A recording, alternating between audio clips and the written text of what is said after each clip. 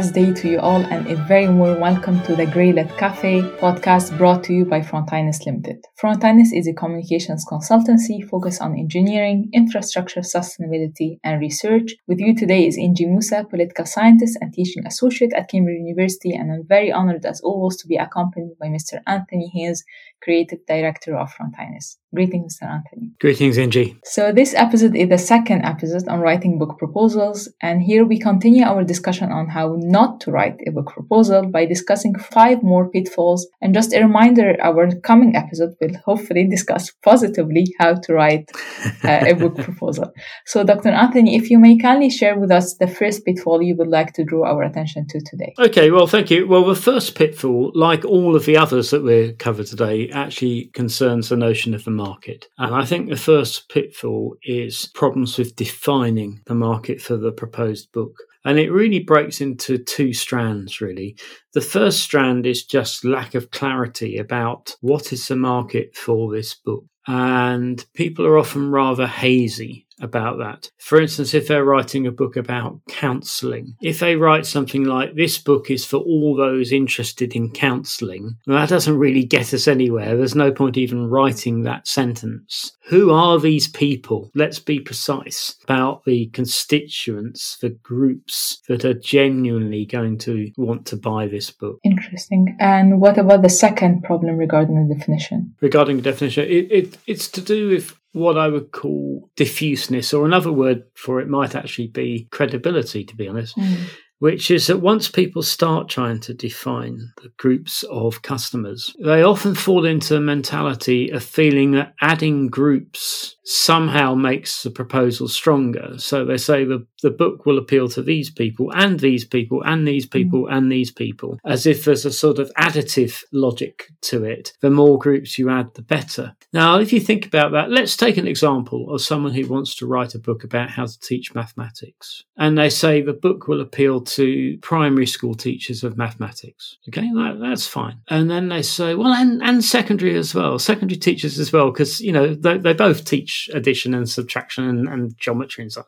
And then they say, well, and people, teacher trainers, people who train, or teacher educators, people who train teachers, they'd be interested as well. And policy makers, because the governments have to make policies about teaching of mathematics. And then parents, because parents are interested in how their children are taught. So they just keep adding all these groups. And of course, what happens is you end up with a book that's impossible to write. I mean, try writing a single page that would genuinely appeal to all those groups. You can't do it.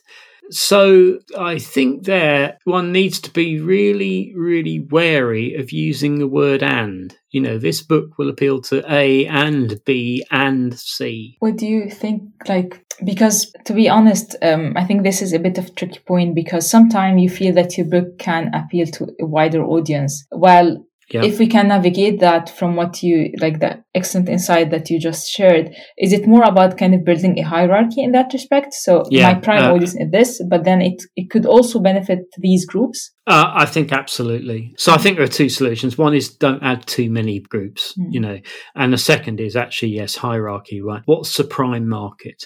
And then you can use words like additional or supplementary or something like that to identify the other markets. Interesting. Okay. So, and what other pitfalls would fall into that market category? The second pitfall, again, it breaks into 2, really. It's thinking about the market over space and over time, which is a rather cryptic way of saying it. But let's take the market over space to begin with. Very often when writers write book proposals, they're a bit too parochial in their proposal. And so let's take an example. I mean, I'm sitting here in the UK as I speak. It's quite common for writers in the UK, when they're trying to define the market for their book, implicitly to be thinking only of readers in the UK. And that's a real problem, actually, because the UK, for most types of books, the UK isn't really quite big enough as a market for the book to be publishable. in a profitable way. Publishers need to add to their revenue in two ways. One is selling export copies to other parts of the world, and the other is by selling translation rights. And both those things can be very helpful in terms of the profit margin that publishers need. So it's important to think from the start, and to show that you're thinking from the start, about the potential for selling books beyond your own territory. In some territories, authors are very aware of this. If they are themselves living and working in small countries, then they're probably very used to the idea of an open book market and are less likely to think purely in terms of their own territory. It is, strangely enough, a bit of a problem in America, because America is a big market, and therefore you can publish books that are only really designed for an American audience. But I sometimes think American writers and publishers overlook the fact that with a bit of work, they could actually make their books attractive to people in other territories as well. But I think the big message about space there is thinking about how your book is going to appeal to customers who are not living in the home territory.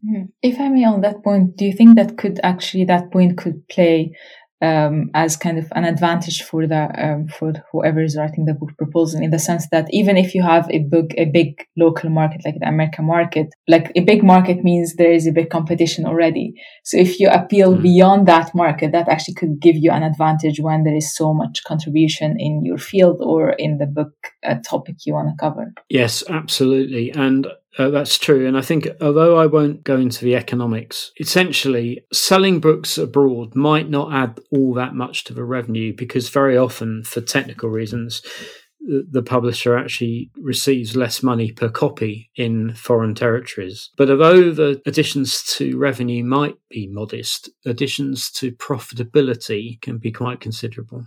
Interesting. Okay. And if I may, you mentioned that there are two, again, pitfalls to this. So what is the second?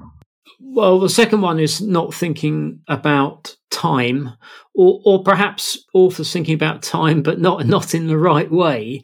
Very often people will tell you that a book is topical, and that could be a good thing, but actually the warning bells sound a bit. So let's supposing someone is writing a book about sport, and the Olympic Games are coming up. And they'll say, well, of course, this will be very topical because of the Olympic Games coming up. And you think, yeah, it probably will be. But what happens after that then?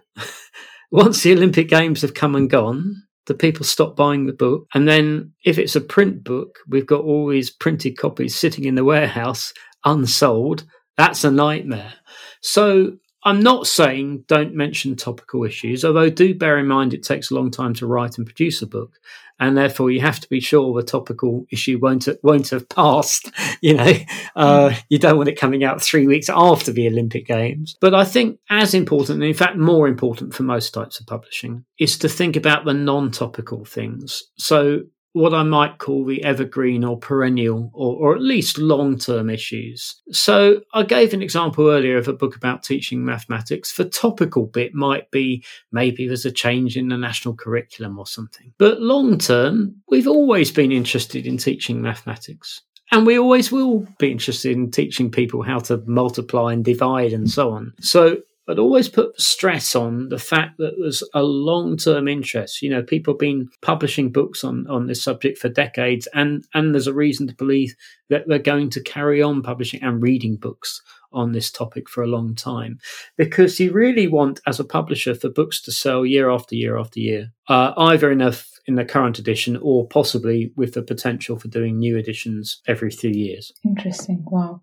So far we have like 4 sub-main kind of pitfalls regarding the market. I believe we have one more to share for today. So what would it be? This is information about what I will call channels to market. How do you inform the market about the book? Because a publisher might think, well, yeah, okay, you've done a good job at showing me that there is a market for this book, but we've got to reach that market. So where is this market and how do we go about reaching them? And the kind of things you can think about there is, to some extent, there might be things you can do directly as an author. Like it might be, you often get asked to do keynote speeches, for example. That would be a good example. But you might also have some knowledge about how to reach the market. Like there might be certain websites and periodicals that all these people that you're aiming to reach read, and therefore actually getting content onto those websites or book reviews in those periodicals or whatever will help.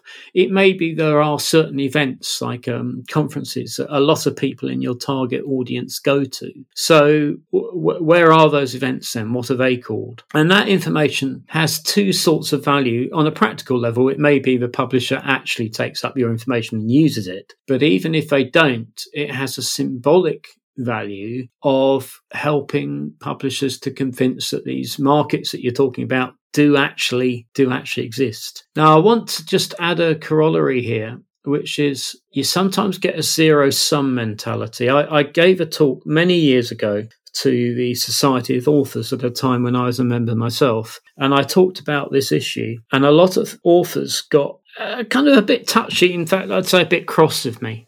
And their argument was this was the publisher's job. Marketing the book was the publisher's job. It's not the author's job. And the author shouldn't be doing the publisher's work for them. And I'm very out of sympathy with that view. In the end, I kind of think, well, do you want your book to succeed or don't you? And if you want it to succeed and you know information that would help the publisher, why on earth would you not want to tell them that? And what's more, they have a kind of mentality which is if you do helpful things, they will just do less. So it's as if there's a sort of constant sum of what can be done to market a book. And if you take a bigger share of it, then their own share of that activity falls in that they just get away with the lazy option. Most of the time it isn't like that. In fact, most of the time it works the other way round. So publishers like working with authors who are keen for the book to succeed. Those are the people you want to work with. And if you do some things that help to prime the pump, like you write an article in a magazine, for instance, and that starts to create book sales, publishers will follow the money. So think of it this way. You're a marketing manager and you've got a certain amount of money left in your marketing budget for the year. What are you going to spend it on? Are you going to spend it on a book that you've published which isn't selling very well in the hope that it will create some sales? Or are you going to spend it on a book that's already selling well in the hope that you create more sales? Well, most people are clearly going to go back the winner, aren't they? They're clearly going to back the book that's already shifting. So what you really want is a partnership between authors and publishers where you're saying, this is fun, this, isn't it? Actually, finding readers and finding people to sell the book to. We like this. Let's put our heads together and make this happen. So I'm very out of sympathy with that zero-sum mentality of marketing. Interesting. Wow. So if I may then sum the 5 pitfalls we covered today concerning how the writer of a book proposal approach the market for their to-be published book. So we talked about lack of clarity, diffuseness, parochialism, perishability, and channels, or that kind of providing the publisher for some information that could help marketing the book. Anything else you wish to add? Any further pitfalls or further clarification you wish to provide for us today? I think those are the pitfalls. I'm not saying there are no others, but what I think is if authors avoid those pitfalls, their proposal is likely to be far more effective than most book proposals are. Excellent. Thank you so much, Mr. Anthony, again for another interesting and insightful episode on how not to write a book proposal. Thank you so much. Thank you, Inji. It's been a pleasure as always. Thank you. And thank you all for listening. This was Inji Musa with Anthony Haynes. Grey Lit Cafe is edited by Dr. Bart Hallmark and produced by Frontinus Limited. Frontinus specializes in grey literature forms such as proposals, publications, papers, and reports.